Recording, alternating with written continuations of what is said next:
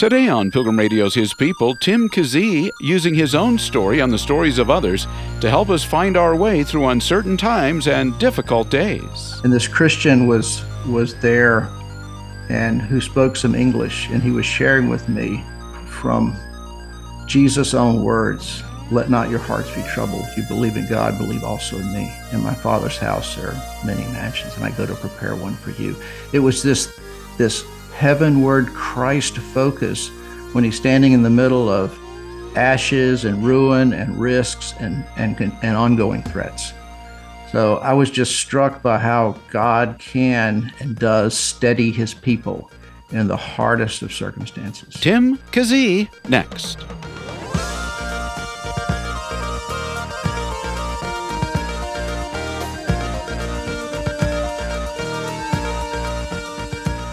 Author, filmmaker, and founder of Frontline Missions International, Tim Keesee has spent years traveling the globe documenting the gospel's advance in regions of war and persecution. The backdrop for today's discussion, though, is a battle Tim's involved with of another kind, with cancer. In his new book, A Day's Journey, Stories of Hope and Death-Defying Joy, he writes about those who have taught him so much about making each day of our brief lives count. Tim, prior to this book, tell us what you've been involved with. I've been involved with a mission called Frontline Missions International, and we work in gospel-destitute parts of the world, and in that capacity, I have traveled to war zones and field teams and assessed projects, and along the way have journaled about what I have seen of God's work in the world. And I think it's really important in my role to share what I'm seeing, because at the heart of what I do is I'm a writer, even though I have a lot of administrative responsibility. That's what I love the most, is to tell the old story of God's work in the world and to cause believers to look up and praise God, and also to remember that the church is not in decline. And God is at work all the time, all over the world, as he's gathering people to himself. So I've written dispatches from those front lines. But about 3 years ago, I got the first of 2 serious cancer diagnoses, and that would suddenly stop my life of motion. And my days were occupied mostly with doctor's appointments and oncologist visits and scans and radiation and biopsies and all the rest. So you received a terminal cancer diagnosis, do I understand correctly, Tim, one in 2019 and one in 2021? That is correct. Yeah. And the battle continues. Is that correct? Or how are you doing? Yes, I've gone through a lot of intense chemo and radiation,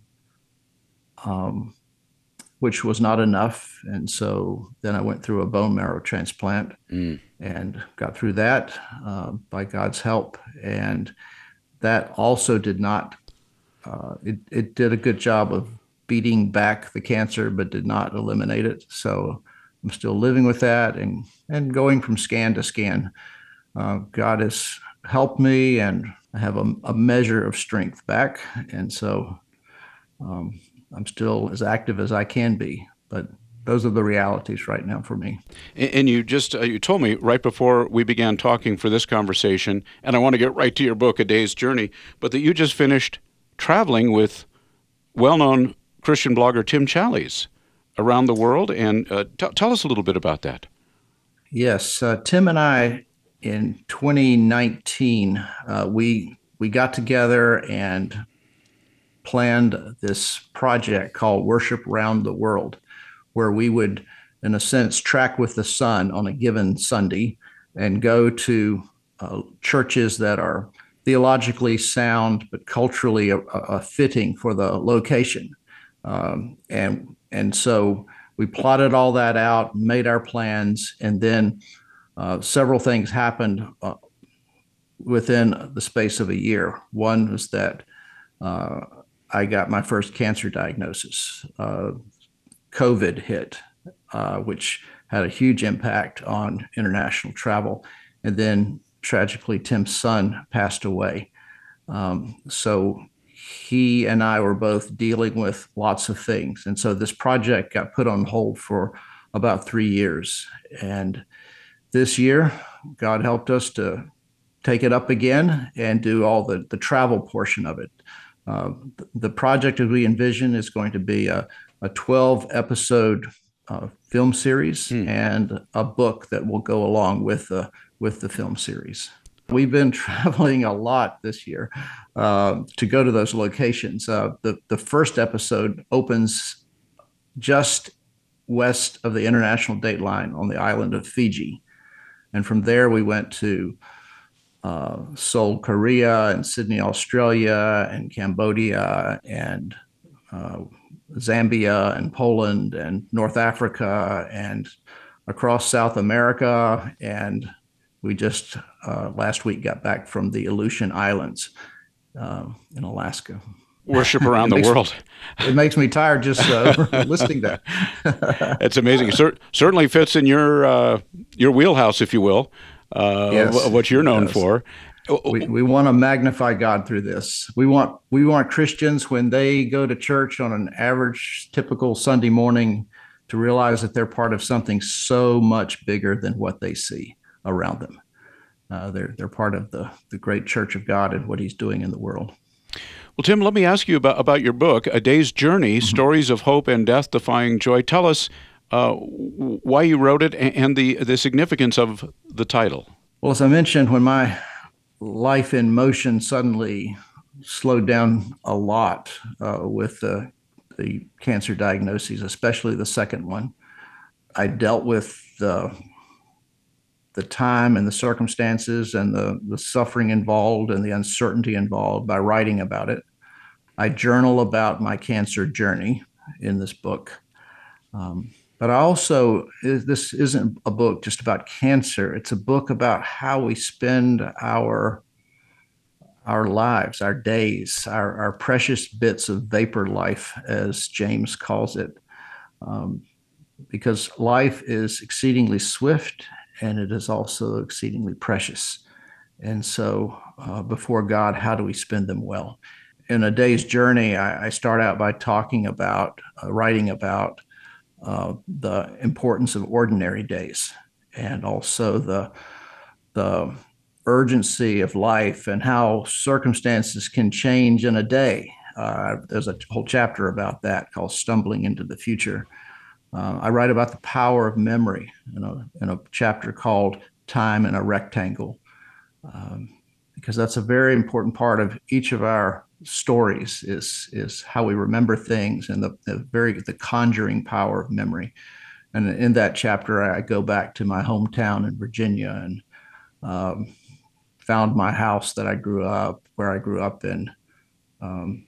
Many of your listeners have probably experienced the same thing, and just realizing the transience of life. But also went back to my little church where I first heard the gospel and believed on Jesus. And it was a good exercise for me to write through these things. And then in the middle part of the book, I write about people who've taught me so many things about courage and hope and wonder and worship, and about their bold witness to the reality of Jesus's resurrection. And these are important things to stabilize me as I'm going through my journey. So I spend a day with different people and I write about them. And that's in the heart of the book. And then the last part of A Day's Journey is called Toward Evening. And that's when I'm journaling through chemo days and the transplant and the efforts at recovery afterwards.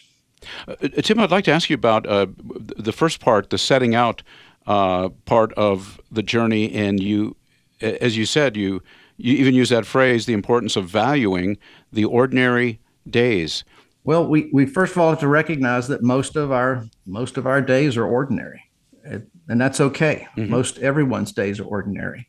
Sometimes we look at even the heroes of the faith. I was really impacted by reading the journals of William Carey, who was the father of modern missions and did just heroic things, Hebrews 11 kind of things for God in his pioneer work in India. And yet, when you go through his journal, he'll write down, "It was a miserable day, and I feel so far from God today." And another entry where he writes about nothing but pride and peevishness in my heart. I wish this day was assigned to oblivion. This is William Carey writing this. So we need a reality check just about how life actually goes. They're not highs and highs or even highs and lows. Most of it is sort of ordinary in the middle, and there is joy in those days that we have to look for, but we also have to look up, as Jesus said. I think about those passages in the Sermon on the Mount where he is probably literally looking out and saying, "Hey, look at that bird. Look at the birds of the air, and consider how what they are teaching us about our God. Look at the flowers. Look at these wildflowers here on the hillside, and remember how your heavenly Father clothed them." All of those things that are around us do magnify the power and the grace of God, and it's especially His children who should be seeing that and glorying in that. So those are ways I think that we should address these ordinary days. But if we just look at ordinary days as boring days, then we're gonna miss out on so much of the precious time that God gives us. And certainly, it sounds like this connects to your journey with cancer. That the ordinary days, as you say, maybe look in some ways maybe tedious or whatever, and yet when times become difficult, suddenly those ordinary days may look. You may yearn for them. You look back on them with wonder. Yes, yeah. There's an interesting passage in the book that I was quoting from Solzhenitsyn, who wrote a book called Cancer Ward. And the lead cancer doctor gets cancer. And suddenly her world just comes crashing down, and it affects her. And she longs for the ordinary days of, as she called it, work and worry, work and worry. And now they seemed like, oh, if I could only be back there again, so. Well, the book is a day's journey, stories of hope and death-defying joy. My guest is Tim Keesee. He's the author. He is also a filmmaker. He is the founder of Frontline Missions International. He has produced the Dispatches from the Front film series. And obviously, Tim, this book is Dispatches from Another Front, as you've explained to us. And in this middle part of the book, along the way, you are describing people, as you said, you spent a day with, who were greatly encouraging to you, that strengthened you, that helped you to persevere. I opened that section with a day that I spent with my friend Rosaria Butterfield. Rosaria has just shown me so much about the transforming power of the gospel and of conversion. Mm-hmm. And her conversion is from being an ardent opponent of the gospel, being a feminist, activist, committed lesbian, leader in the LGBTQ community in New York, where she was a professor. All of those things, like she hated Christians, and yet God saved her, radically changed her, and today she's a pastor's wife and mom, and just a joyful, amazing sister in the Lord. And so it was a delight to spend a day with her and her family. And it was on a Sunday, so I got to hear her husband preach and the fellowship afterwards. And she's written books about hospitality, and I got to see it live and up close and personal and delicious. What an amazing servant and sister Rosaria is. I also wrote a chapter about the death of my best friend, a man named Jonathan Henning. Jonathan died of cancer, and I was not able, because of his conditioned to spend one day with him, but it's hours spent with him after hospice was called in. And it is a sacred thing to walk with a saint to the edge of the river. And I was allowed that sacred honor to be with Jonathan through those days at the end, and to journal about it, to share his story about living well and dying well in the hope and faith of the gospel. John Bunyan's Pilgrim's Progress figures a lot through that particular chapter about crossing the river. So that chapter is called A Day of Hopeful Planting, because Jonathan was, among many things, a gardener, and he planted a garden that spring that he knew he would not live to see the fruits of it. It was hopeful planting that I wrote about there. Johnny Erickson Tata, a friend who's taught me so much about worship and the strength of her faith. She's one of the strongest people that I know, and yet she's paralyzed, from her neck down. But wow, what an amazing sister in the Lord. And when I asked to spend a day with her, she told me, I had a good laugh out of this. She says, it won't be very interesting, but there will be a lot of singing. And she has this wonderful ability, because she just lives in the presence of the Lord, to be singing a hymn that rolls right into a prayer and a praise, and then right back into another hymn. And she has truly brought me into the presence of the Lord through her ministry. Are there common threads, Tim, with these folks? Well, I think certainly the love of the gospel. I think I've seen many of them, the importance of prayer. I think of Rosaria. I was able to just take a look at her with her approval, a look at her prayer list, just thumb through her little prayer journal. Was not surprised to see a heading called church family or neighbors, and yet there was one page that said prayer for my enemies. Oh. And their names there. And her prayers for them were not imprecatory prayers.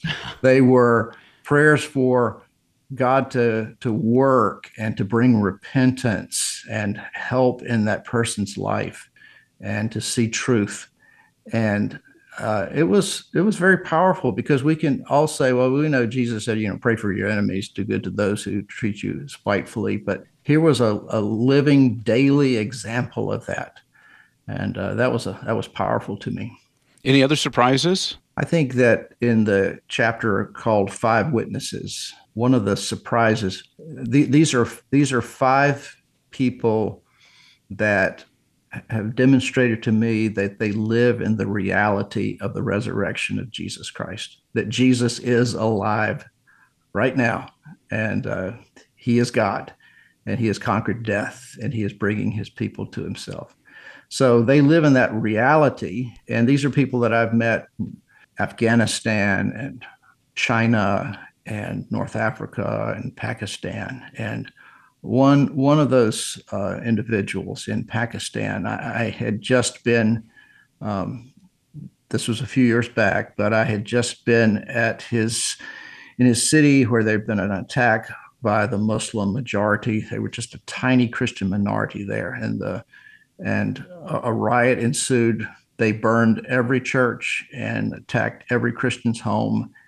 And there was a lot of suffering and charred remains of churches in that little town. And this Christian was there, and who spoke some English, and he was sharing with me from Jesus' own words, "Let not your hearts be troubled. You believe in God, believe also in me. In my Father's house there are many mansions, and I go to prepare one for you." It was this heavenward Christ focus when he's standing in the middle of ashes and ruin and risks and ongoing threats. So I was just struck by how God can and does steady his people in the hardest of circumstances. It sounds, Tim, that is really a thread in your book, or implicit in what you're saying, the importance of the body of Christ for all of us, being with other believers, getting to know them, those that are well, particularly have gone through or going through some kind of suffering, and not just the encouragement, but the way God uses it to help us to persevere in our life circumstances. Yes, and that's one reason I'm asking God to help me to be able to finish this next book and this next project, because, as I said, we get a glimpse of Revelation 5:9. We get a glimpse of seeing Jesus gather to himself from all nations and languages a people for himself. So um, I want Christians, when they go to church, to realize that they're part of something much, much bigger than what they see each week. Well, Tim, your book is A Day's Journey, Stories of Hope and Death-Defying Joy. My guest is the author, Tim Keesee. Tim, what is the connection? And you write about this, about that cancer has awakened more delight in what's in front of you rather than just what's ahead, and the connection to finding joy.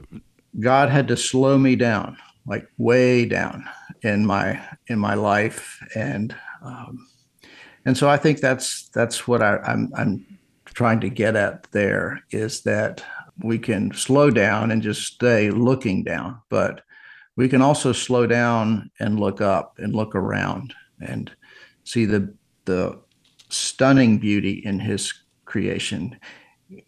Awaken our curiosity to what's around us. Look into people's eyes, learn their stories, see where their needs are, see how, because I have no pretense that this book is all about my suffering. Not at all. There are people that I know that are suffering far worse than I ever did. It's not about that, but it is about not living a life that leads to despair. And even as Christians, we can despair if our eyes are off of God. So slowing down and really getting the word in my heart and believing it, praying against unbelief, which can so quickly rob us of our joy and our focus.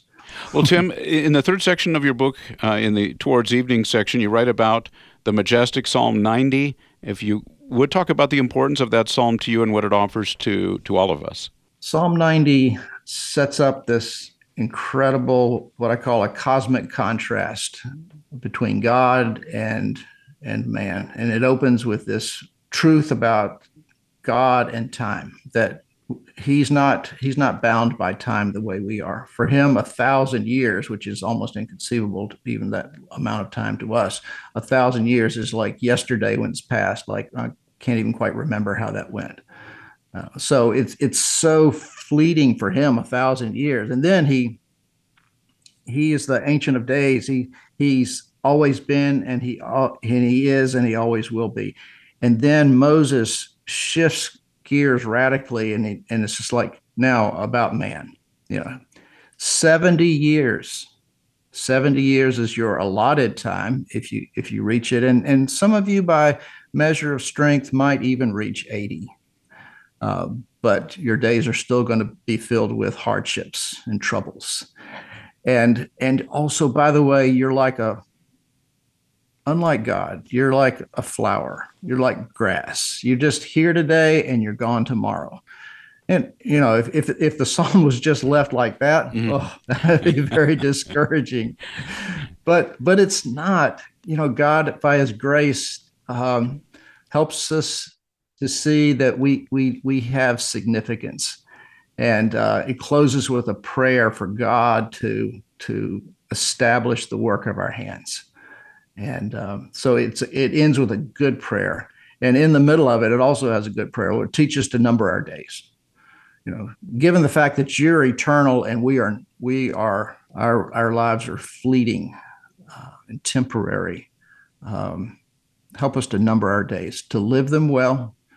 And also, God, please establish the work of our hands. That's a great truth that there's hard truths in there. But there's reality in Psalm 90 that we need to embrace. Well, Tim, I know I have to let you go, but I'm wondering, in your book, and it's just fascinating, I'm always interested to hear how the Lord leads people into particular kinds of ministries, occupations, what have you, that you began journaling as you've been doing, writing dispatches from the front. This is a dispatch on your cancer journey runs through it, and the encouragement and the trial of that. And yet you began your journaling as a boy, as a young boy. I wrote a bit about this in the book, where I bought my first diary and started keeping up with it. And those entries are certainly not something I'd ever want to publish. They're a kid's diary, but the most important part of it is that I kept up with it, and I made a habit of writing. And then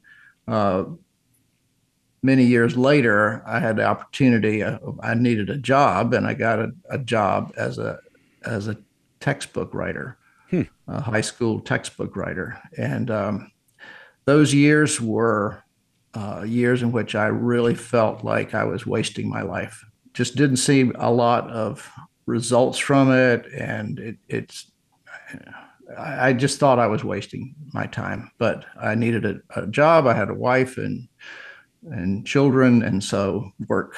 That was a good thing. So that's what I did. I went to work. But years later, I can look back and see that God was using that in ways I could never have known, because I needed the discipline of writing.